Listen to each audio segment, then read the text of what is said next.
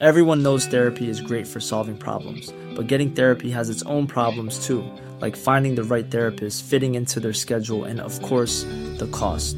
Well, BetterHelp can solve those problems. It's totally online and built around your schedule. It's surprisingly affordable too. Connect with a credentialed therapist by phone, video, or online chat, all from the comfort of your home. Visit BetterHelp.com to learn more and save 10% on your first month. That's BetterHelp, H-E-L-P. Hey, I'm Ryan Reynolds. Recently, I asked Mint Mobile's legal team if big wireless companies are allowed to raise prices due to inflation. They said yes. And then when I asked if raising prices technically violates those onerous two-year contracts, they said, "What the f*** are you talking about, you insane Hollywood ass?" So to recap, we're cutting the price of Mint Unlimited from $30 a month to just $15 a month. Give it a try at mintmobile.com/switch. $45 up front for 3 months plus taxes and fees. Promo rate for new customers for limited time. Unlimited more than 40 gigabytes per month. Slows full terms at mintmobile.com.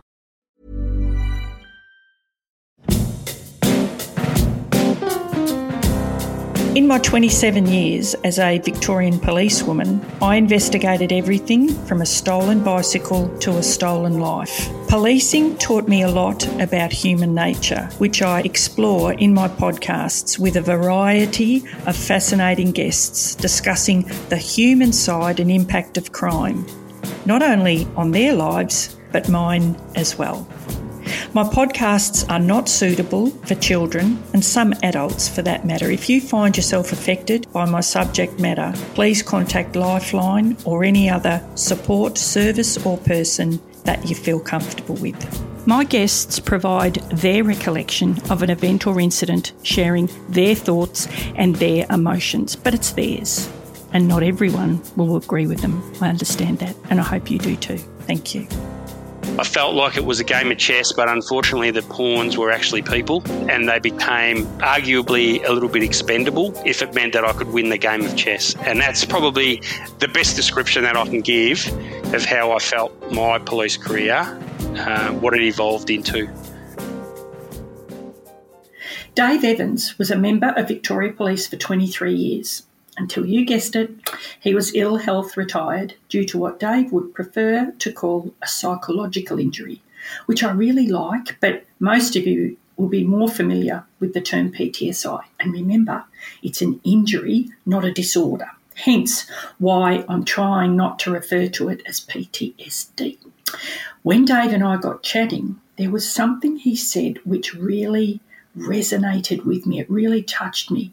And to think that it was a man who was prepared to explain his feelings the way he did was just really incredible. Dave left policing because he realised Victoria Police's values and morals didn't align with his own. Dave began to feel the weight of encouraging a victim to report a traumatic offence when they were hesitant or didn't feel they could do it.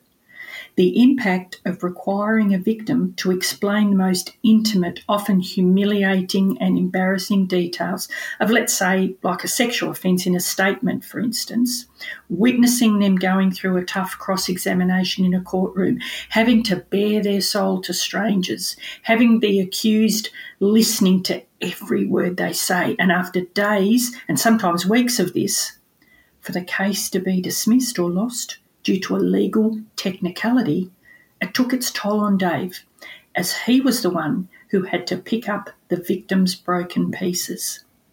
Dave would try to reassure them that they'd done a great job, but in the back of his mind was always the thought that he had encouraged them. He had maybe even persuaded them to go through this court process or the whole reporting process. The justice system has broken too many victims, but it also broke Dave. The day Dave realised he'd had enough is a really powerful story. Dave and I feel similar in our thoughts on the justice system. So often the justice system seems to disregard or even maybe ignore the victim's emotions and well-being. Too many in the justice system see their role in the court system as just that, a role, not taking into account the victim or witnesser who are the real people in this whole thing with genuine fears and anxieties. Yes, it may be just a job, to them, but to the victim, it is the most anxiety-ridden, nervous, upsetting experience they will probably ever have to endure. And don't get me wrong, I've got some very, very dear friends in the justice system who I know show enormous care and compassion for victims, like most.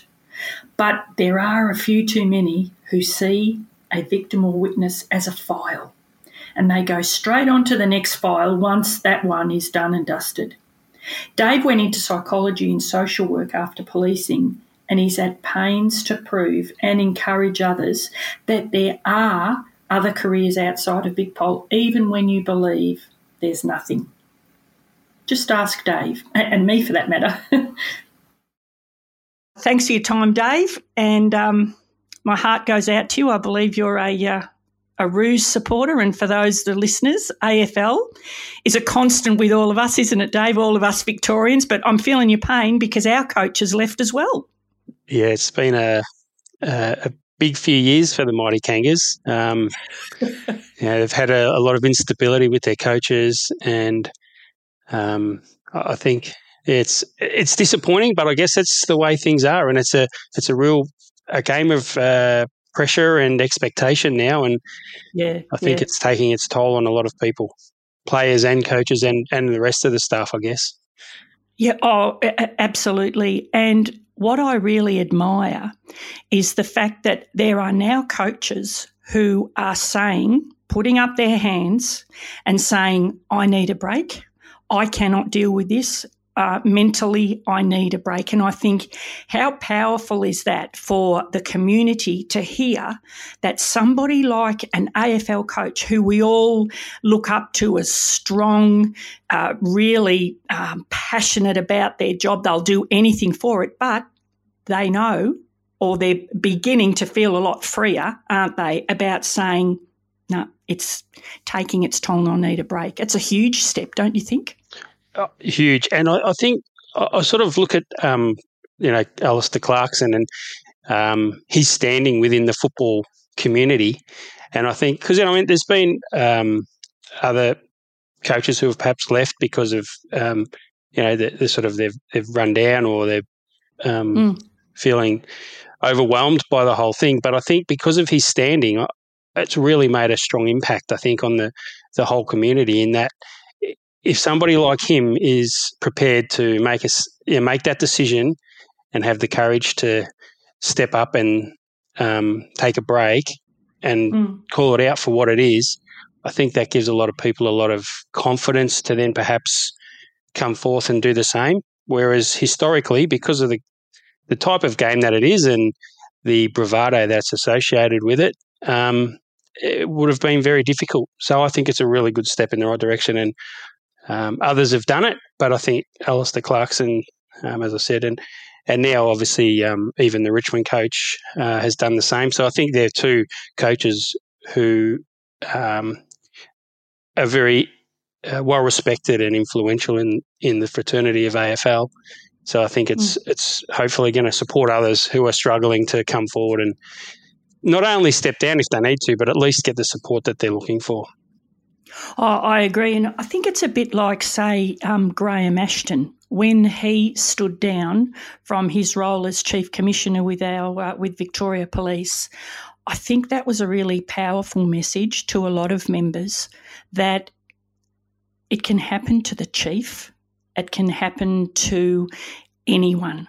And I think, as you say, it's a really powerful message that it is okay.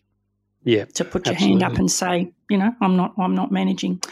So, Dave, we could talk about football. In fact, I could talk about football ad nauseum, but we need to move on. Yeah. So, tell us about your police career. Give us a little bit of an insight. You maybe a couple of places where you worked, maybe some interesting jobs that you attended, and for whatever reason, I imagine in 23 years, a lot would have stayed with you. Can you take us through a couple of them? Yeah, sure. Look, I graduated, and when I graduated, I went straight to Cranbourne uniform, which I kind of reflect on those years there and the people that I worked with and the culture of that station probably as the best years of my policing life. the senior members that were there, the sergeants and the senior connies, were just fantastic. They were really supportive. They sort of gave you the opportunity to develop, and I think their culture there, when I compared it to other stations and stories I'd heard when I'd go back to the academy, whether that be the social culture or the treatment of trainees within this station, I think that it was a very healthy place to be, and somewhere that really I was fortunate. I felt really fortunate to be there. And look, it certainly wasn't anywhere near as busy as it is now. But I guess the type of work was similar. And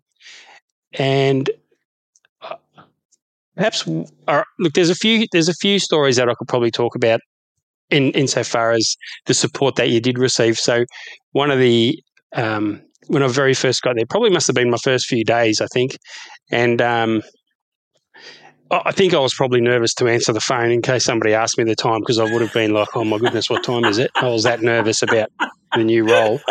But I remember a guy come in and he had a warrant, an outstanding warrant, and he came to me and I was on the desk and he explained to me that there was a warrant that he had to come in and get bailed and all the rest of it. And I was like completely confused, but I thought, I better have a crack at this myself because I don't want to annoy everybody. So I went and found the warrant in the box that was there and brought it back to him and said, look, we're going to have to just take you around the back and do some stuff. And he sort of went, oh, well, actually, I'm not really available at the moment. I've got a bit of stuff on. He goes, can I come back later? And I'm like, I don't see why not. so I said, well, look, what about if I just give you the paperwork and you go do what you got to do and then you bring it back with you and we'll sort it out then. And I remember he left with it and I went back out the back and the senior connie that was there, they said, what was that all about? And I explained to him what happened and he was like, oh, no. So anyway, there was kind of this mad panic. And they got onto him actually by phone, which was convenient. And, sort of obviously had a bit of a word to him about the situation. And he came back, fortunately, and it was all resolved. But it was kind of like the way that they managed it, they didn't condemn me. They obviously had a bit of fun with it. But I bet they did. Yeah.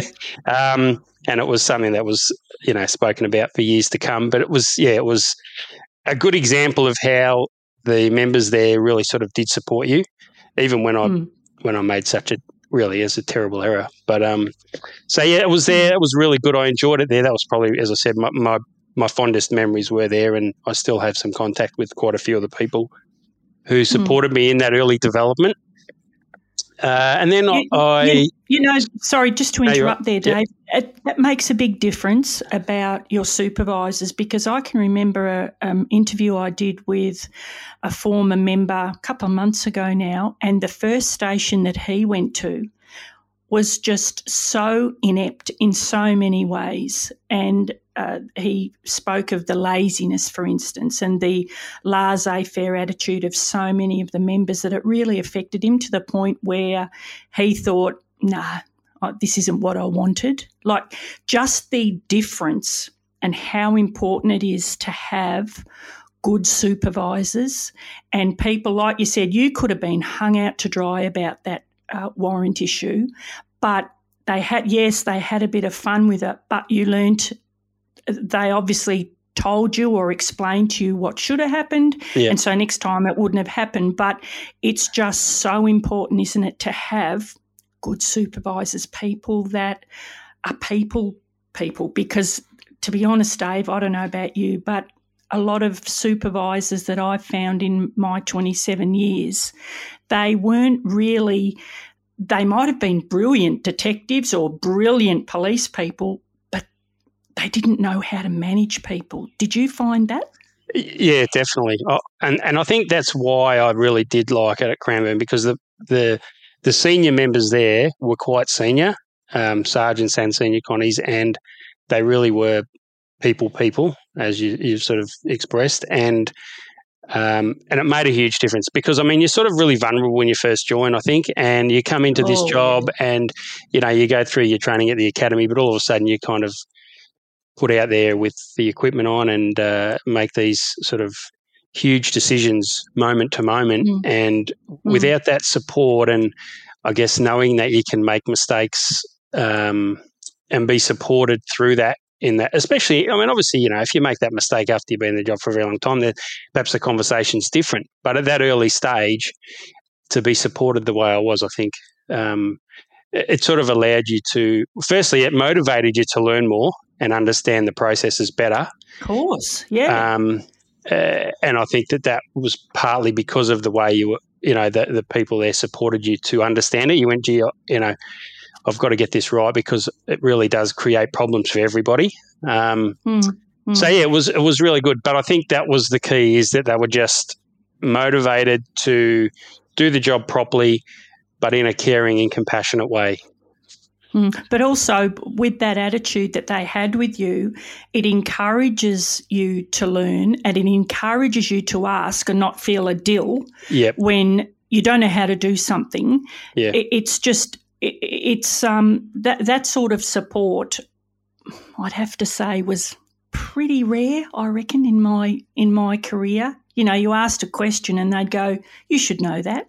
Well, I should have known it, but I didn't. Yeah. And so it made you very, very unsure of asking another question. So, I think hats off to Cranbourne. And Cranbourne, the main issues, would I be right in saying Cranbourne, for the listeners, it's south of Melbourne? Southeast, and would I be right in saying there's a lot of public housing down there, a lot of very vulnerable people? Would that be fair or not really? Look, there's certainly parts of Cranbourne. There's a lot of public housing. Obviously, it's expanded massively now, and there's all those new housing estates. And but certainly back then, yes, it was a fairly, I guess, a small town really in comparison to the rest of Melbourne. And there was a fairly significant area of social housing, and that obviously as is often the case in that sort of lower socioeconomic areas, there's issues around family violence, antisocial behaviour, which happens everywhere regardless of social economic status, but it certainly was prevalent there, and I thought that the senior members really handled and dealt with the people in the area, regardless of their status, their social status.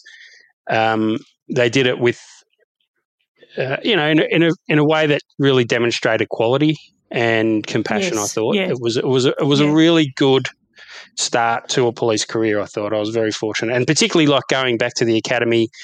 And having conversations, in that first couple of years with other squad mates and hearing some of the stories and just thinking to myself, wow, that's a huge contrast to what I'm sort of experiencing where I am. Oh, yeah.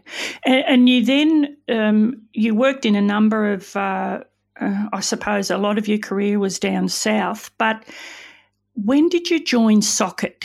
Because obviously that is a common thread with both of us. Which, I just love Socket. I love the work they do. I love what they stand for. Tell us about Socket. So you had to be a detective to work at Socket. So when did you become a detective? Yeah, okay. So I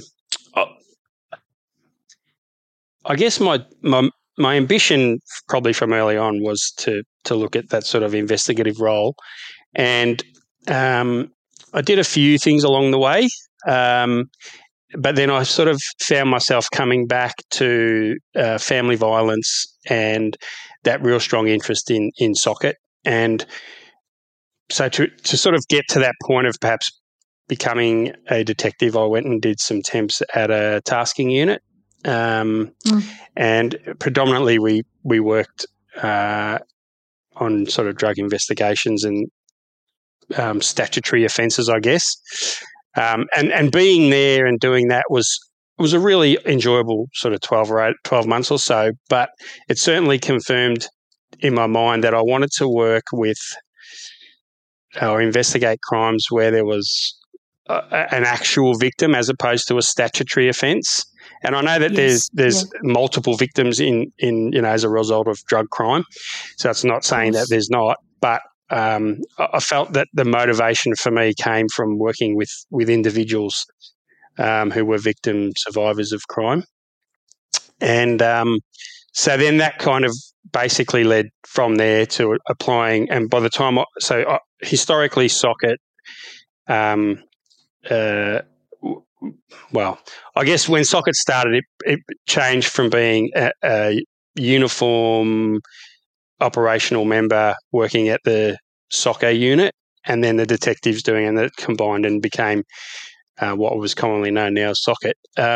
So I applied for a job at Socket and got it because I really wasn't that fussed necessarily about working just in any other areas as a detective. So it really was my focus was on going to Socket.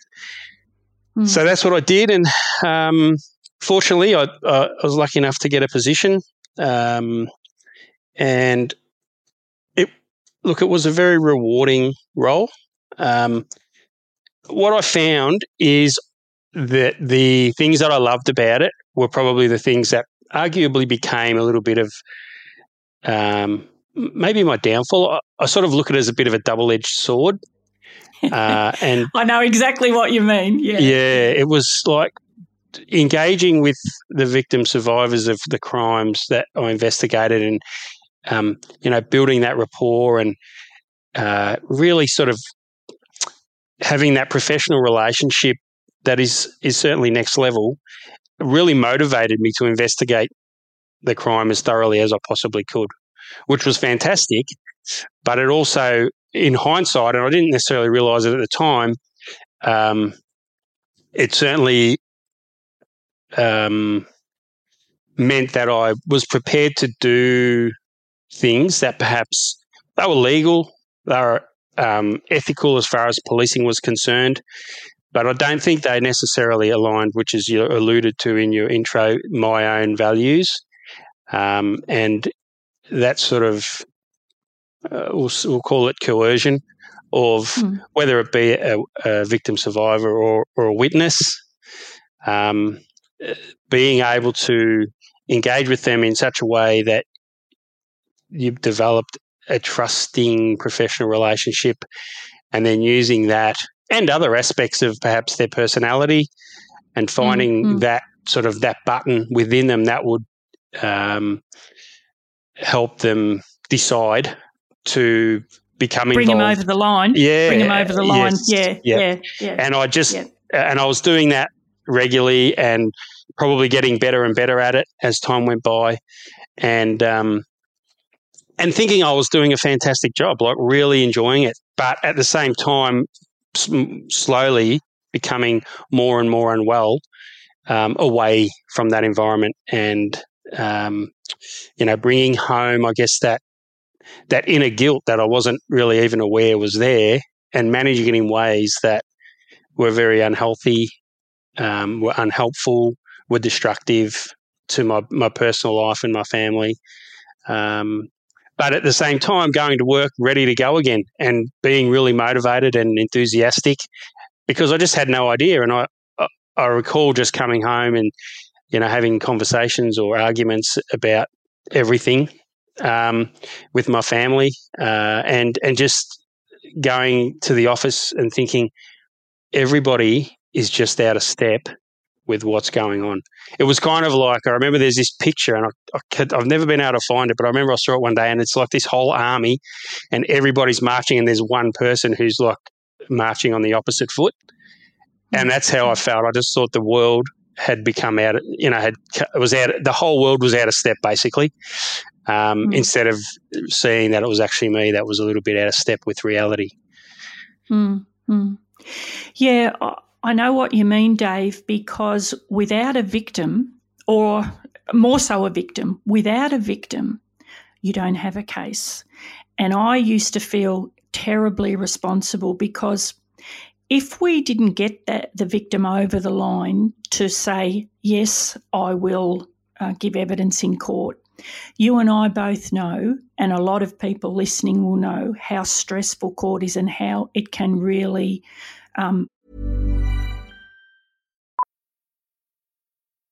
Millions of people have lost weight with personalized plans from Noom. Like Evan, who can't stand salads and still lost 50 pounds. Salads generally for most people are the easy button, right? For me, that wasn't an option. I never really was a salad guy. That's just not who I am. But Noom worked for me. Get your personalized plan today at Noom.com. Real Noom user compensated to provide their story. In 4 weeks, the typical Noom user can expect to lose 1 to 2 pounds per week. Individual results may vary. How would you like to look 5 years younger? In a clinical study, people that had volume added with Juvederm Voluma XC in the cheeks perceived themselves as looking 5 years younger at 6 months after treatment. Look younger, feel like you. Add volume for lift and contour in the cheeks with Juvederm Voluma XC. Reverse signs of aging by adding volume to smooth laugh lines with Juvederm Volure XC. For important safety information and to find a licensed specialist, visit Juvederm.com. That's JUVEDERM.com. Not for people with severe allergic reactions, allergies to lidocaine, or the proteins used in Juvederm. Common side effects include injection site redness, swelling, pain, tenderness, firmness, lumps, bumps, bruising, discoloration, or itching. There's a risk of unintentional injection into a blood vessel, which can cause vision abnormalities, blindness, stroke, temporary scabs, or scarring. Talk to a licensed specialist to find out if it's right for you. Burrow is a furniture company known for timeless design and thoughtful construction, and free shipping, and that extends to their outdoor collection. Their outdoor furniture is built to withstand the elements, featuring rust-proof stainless steel hardware, weather-ready teak, and quick-dry foam cushions. For Memorial Day, get 15% off your Burrow purchase at burrow.com/ACAST and up to 25% off outdoor. That's up to 25% off outdoor furniture at burrow.com/ACAST. This is Paige, the co-host of Giggly Squad, and I want to tell you about a company that I've been loving, Olive & June. Olive & June gives you everything that you need for a salon-quality manicure in one box. And if you break it down, it really comes out to $2 a manicure, which is absolutely insane. It's also so easy to get salon-worthy nails at home with Olive & June. The difference between how your nails used to look when you did them yourself and now with the Mani system is a complete game changer. The best thing about Olive & June, too, is it's a quick dry. Dries in about 1 minute, lasts for 5 days, and full coverage in up to 1 to 2 coats. Visit oliveandjune.com/perfectmani20 for 20% off your first system. That's oliveandjune.com/perfectmani20 for 20% off your first system. Muck with your head, and I'm not talking about the informant because it certainly can with us, but I'm talking about a victim.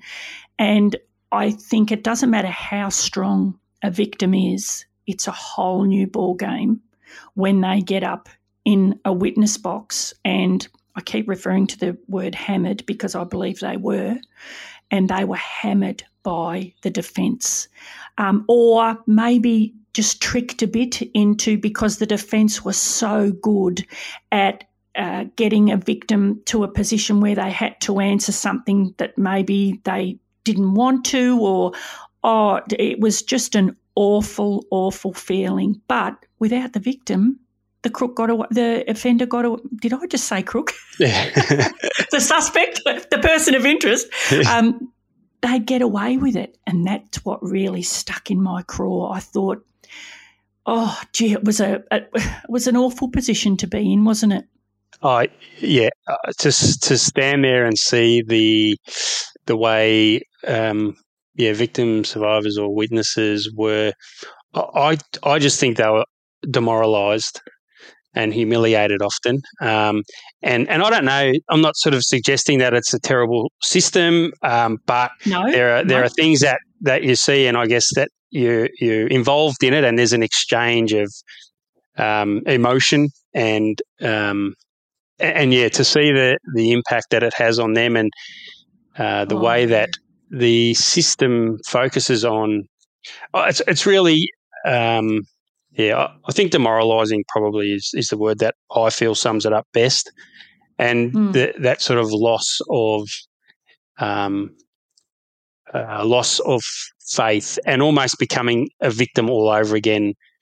And when that when that process, that judicial process is your line of defence or your last line of hope to justice, and it demoralises you to the extent that it sometimes. I mean, look, I'm not saying it's imperfect, and I'm not criticising it in any way, but unfortunately, the way our system, our justice system operates, it is what it is at the moment, and it's no doubt always being looked at and reconsidered, and trying to be made, I guess, more compassionate to those involved in the crimes. But I just think that it sort of really is that becoming a victim of the system, which means you really have nowhere else to go. So what that does to an individual's sense of hope, it must be really sort of profound and significant.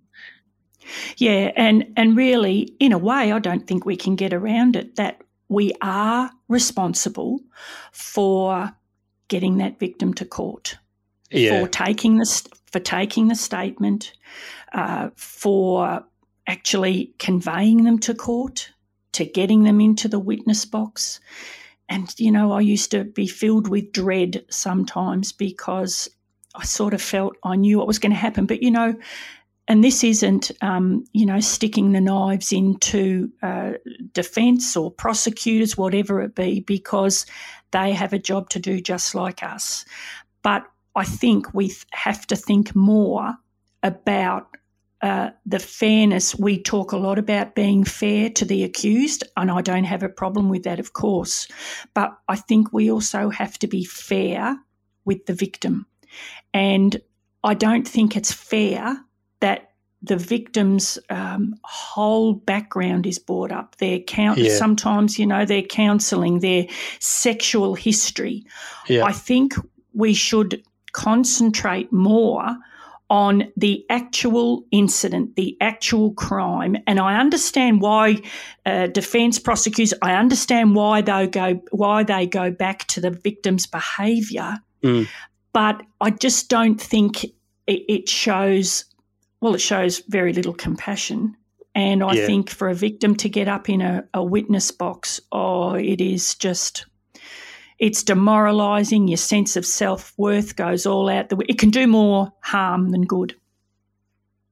Yeah. And that's the thing. And I think, like you sort of alluded to, is that fairness component of the process, insofar as we're going to look at every aspect of your personal life from day dot as the witness or the victim survivor, as opposed to actually we won't talk about anything to do with the the person who's supposedly the suspect or who's on trial. It's kind of that in itself creates that sense of a lack of fairness, particularly in the eyes of the person who's up in the box being sort of humiliated for something that they've done years ago, and that all of a sudden means their credibility's shot. So I think it's probably something that everybody knows is a problem, but how you get around it, I don't know. No, I don't either, because it's been in, hasn't it? The justice system has been tweaked over time, but I don't think there's a lot more that they can tweak. But I don't know about you, but even giving evidence in court, whether it be a county, supreme, a magistrate's court, it doesn't matter. There's many times I have been humiliated and hung out to dry as well as an informant, and it makes you very, very anxious and nervous about giving evidence yourself, because you can do the best job in the world, but the defence job is to find that little clink somewhere where you're not too sure about something, and God, they just go for the jugular. However, I get that's our system, and it's nobody's. I don't know how we change it. I suppose it's just through, going to our local MPs and, I don't know, talking about it like we are, I suppose. Yeah, I think for me, like the whole the system is what it is, and I mean having conversations like this no doubt influence potential change. But I think what's more important from my perspective, or just as important from my perspective, for members and those who are finding themselves involved in the court system, is to be provided with sufficient awareness of what's going to happen. And I don't think that necessarily happens. And I mean, even for police, I mean, I certainly reflect on my career and go, early on, you went to the odd contested hearing at the magistrates' court, and it was sort of challenging, but you're there rarely. Particularly now with the the new systems that are in place with the court to streamline it and all the rest of it. So you're there rarely, and certainly it's not anything like what you are presented with when you start going to trial.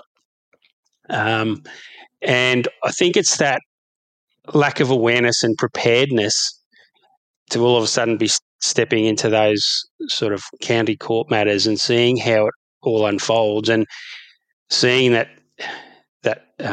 I guess it's not always about fairness and justice. It's really heavily about the law, and then it's kind of, you feel a bit betrayed almost, because you go, wow, hang on a minute, what is going on here?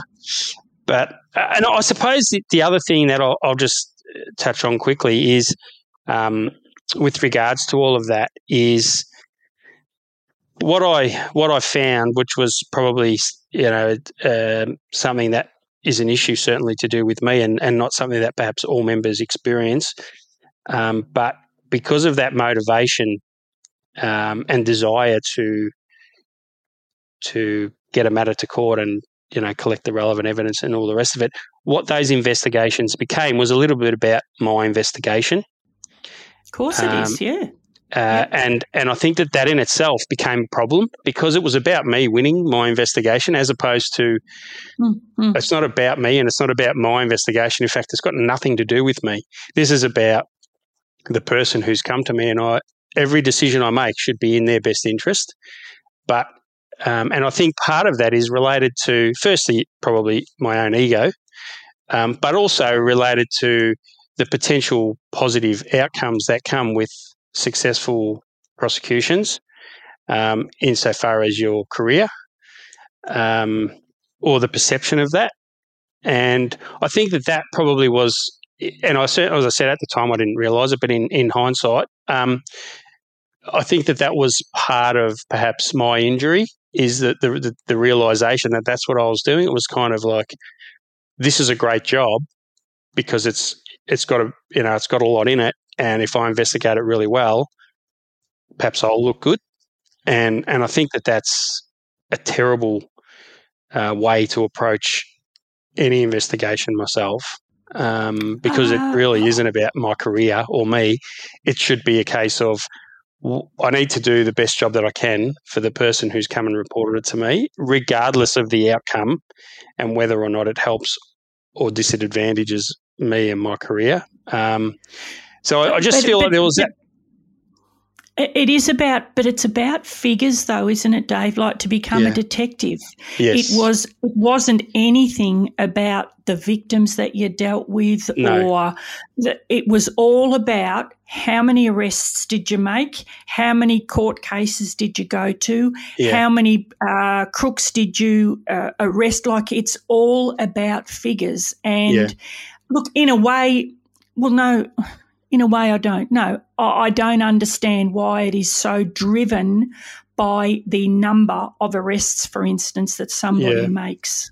There's people, like, it's about people, and it's about people's emotions and feelings. It's not about bloody figures.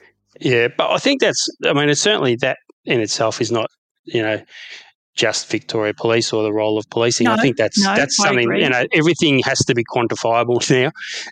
It's kind of the way that we measure everything, as opposed to looking at the quality of the work you're doing as opposed to the quantity. And I guess they say that the quality is measured in the outcome, but I probably disagree with that. And perhaps the quality needs to be measured in a different way. And is the quality of for example, if you were to engage with somebody and be completely transparent about the process and your experience, sharing your experiences with the court system and all the rest of it, and then that person then decides, actually, I don't want to go through that. That's probably, well, it's quantifiable because it's a person that is a victim of crime that hasn't been solved, arguably, and that's the problem. But if you look at it from the quality of service perspective, it's probably fantastic because it's allowing that person to have that sort of concept of self-determination, and I'll make the decision whether I want to go ahead with this investigation, not you, because it's going to look good in your next application for a promotion or transfer sort of thing. And unfortunately, it's something that I don't think anybody goes into the job with that mindset or intent, but unfortunately it's a little bit like that frog in the water that slowly boils, and the next thing you know, you're part of that sort of mindset and culture, because it really is beneficial in not just the police but in all organisations. I know that we're talking a lot about the struggles as an informant or as a police person, but on the opposite side, there are those just magic moments where you do, and it sounds like a game, where you do win a case, but just that euphoria that you see and how it changes the victim, particularly, let's say, how the victim just feels like they're 10 foot tall and it's all worth it. Like, it is one of the best feelings in the world when we have won the case and the magistrate or judge will say, remove the prisoner. Just, yes, there's a lot of negatives, but there's a lot of things we do that are just so wonderful to be a part of. And, and I know you and we never forget that, and I hope others don't either, because it is a fantastic job. But you've just, again, we go back to it, don't we? We've just got to look after ourselves, and we didn't, which brings me to, tell me, in Socket, it's a really tough gig, Socket, and I take my hat off to so many members. But in your Socket years, is there an investigation that really you're very proud of, or that you will never forget for, I don't know, a terrible reason? Can you share with us a job or an investigation that has stayed with you? I guess one of look, there's a few, and I'll probably focus on this one only because it was a positive outcome. I think we've probably spoken enough about the outcomes that are not so great and why that is. And the things that underpin those concerns. But there was, look, and it was probably a relatively simple job, but it took a little bit of investigation, and the outcome was fantastic. So it was related to somebody who had followed somebody from a train and followed them back to their house and behaved inappropriately in their vicinity.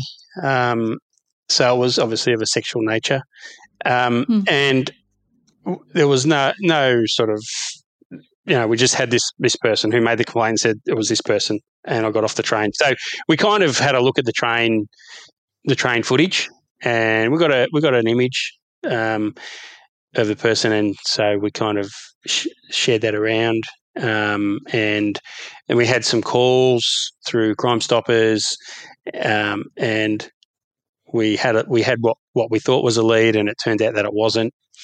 So then we kind of thought, well, we better go back to the drawing board and see what else we can find. And so then we just kind of started looking at a lot more footage, and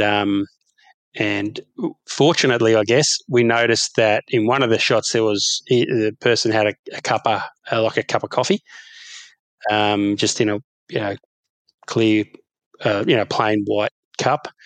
So that was kind of our thought. Well, we better sort of see if we can't find who sells coffee in the area and have a look at all their footage. And so we started. Oh my God! Good luck with that. Yeah, and that's what we did. So we literally started going to all the coffee shops and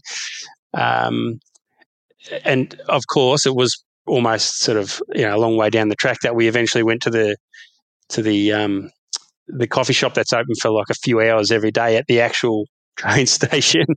It was just like a little kiosk. It wasn't even part of the station. It was like somebody had just got this little shack set up, and we went to them, and we were getting to the point that I'm probably not going to be able to get much further with this almost.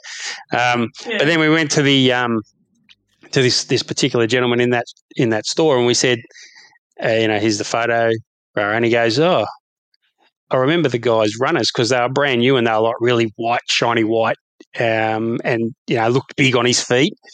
And I was like, that is unbelievable. So anyway, we used that, and then we sort of he sort of advised us if he was going to let us know if he saw him again and if the guy came and bought coffee, and then it sort of went from there, and we used that information to investigate things a little bit further, and and eventually we caught up with him. He and I sort of look back now, and I can't remember exactly how we got to the address that he was at, because it wasn't his address. He was staying in like a little shed, like literally a shed. He was here on a maybe a student visa, I think, and just living in somebody's shed. But somehow we managed to track it down to this address, and sure enough, we picked him up and took him back to the office and interviewed him, and I guess it was a good result. Did he roll over? He did eventually, yes. Initially, he just denied. And then, but eventually, for some reason, it must have been, something that we asked or said or whatever it may have been, that he eventually did make full admissions, and it was, it was a really good outcome, given the seriousness of what he'd done, and the likelihood of doing that, performing that sort of behaviour or activity again would certainly have been high, particularly had he have gotten away with that particular incident, and it was really quite a brazen thing to have done. So that was a really good outcome, and he sort of spent some time in jail, and then my understanding is once he did get out, then he was deported. So so that was a really good story, and the people, the victim survivor was really grateful, and it was nice to have that win. But I think I've got you said you made a statement before I sort of talked about this, and it sort of really is something that I feel strong about. And you talked about winning the game, and I think for me it was really exactly what it became. It became a bit of a game, and it was like a game of chess for me. And I think what I felt in the end, which is, I guess, we're looking back at it, because once again I didn't realise what was going on at the time. I just knew that I wasn't the person I wanted to be, and I didn't like looking in the mirror very much. But I felt like it was a game of chess, but unfortunately the pawns were actually people. And they became arguably a little bit expendable if it meant that I could win the game of chess. And that's probably the best description that I can give of how I felt my police career, what it evolved into. Which is quite sad, isn't it? Because it isn't a game, and I hope I didn't. I can't remember what I actually said, but I think I did say something like it is almost like a game, isn't it? And and you're right, and it shouldn't be, because, as I said, it's people's emotions and feelings and, well, their lives, really, isn't it? But then that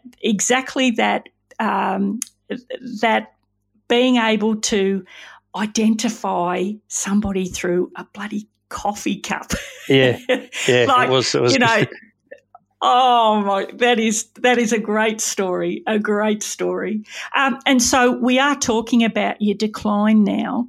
Yeah. How long into your career did you start thinking there's something wrong here? Next week, Dave shares with us the moment that he realised it was him who had the problem, not everybody else as he thought, and how one woman's desperation to help him, and which he initially took as interference in his life, actually saved it. Dave tells us of the anguish, almost torture, that he encountered in organising for a petrified interstate witness to come to Melbourne to give evidence, and the anger that he felt at how she was treated by the system, to the point he went home that night and advised his superiors it was his last shift. He'd had enough. But then he was managed so well by his superiors that he was able to return to work. But it certainly wasn't smooth sailing. One day, 30 minutes into his first shift at a news station, the phone began to ring, and he watched it and he realised he was finished for good. He just could not answer that phone. He froze. His time was done. But we've often heard that saying, haven't we, that when one door closes, another opens, and open it did for Dave. Dave now has many strings to his bow, one of which has been to start up a group with his mate Cleve called TJF, The Journey Forward. What a great initiative. Have a listen next week to hear more about this wonderful idea, which is helping others see life more positively. Thank you and have a great week.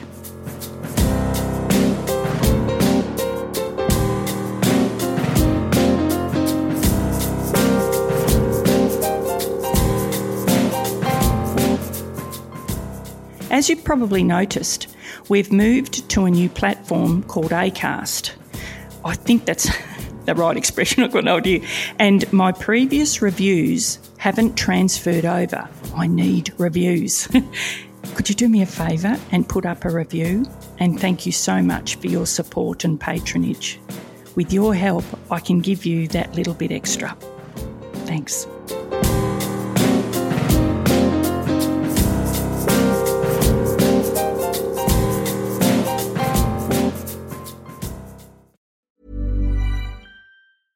Hey, it's Paige DeSorbo from Giggly Squad. High quality fashion without the price tag. Say hello to Quince. I'm snagging high-end essentials like cozy cashmere sweaters, sleek leather jackets, fine jewelry, and so much more. With Quince being 50 to 80% less than similar brands. And they partner with factories that prioritize safe, ethical, and responsible manufacturing. I love that. Luxury quality within reach. Go to quince.com/style to get free shipping and 365-day returns on your next order. Quince.com/style.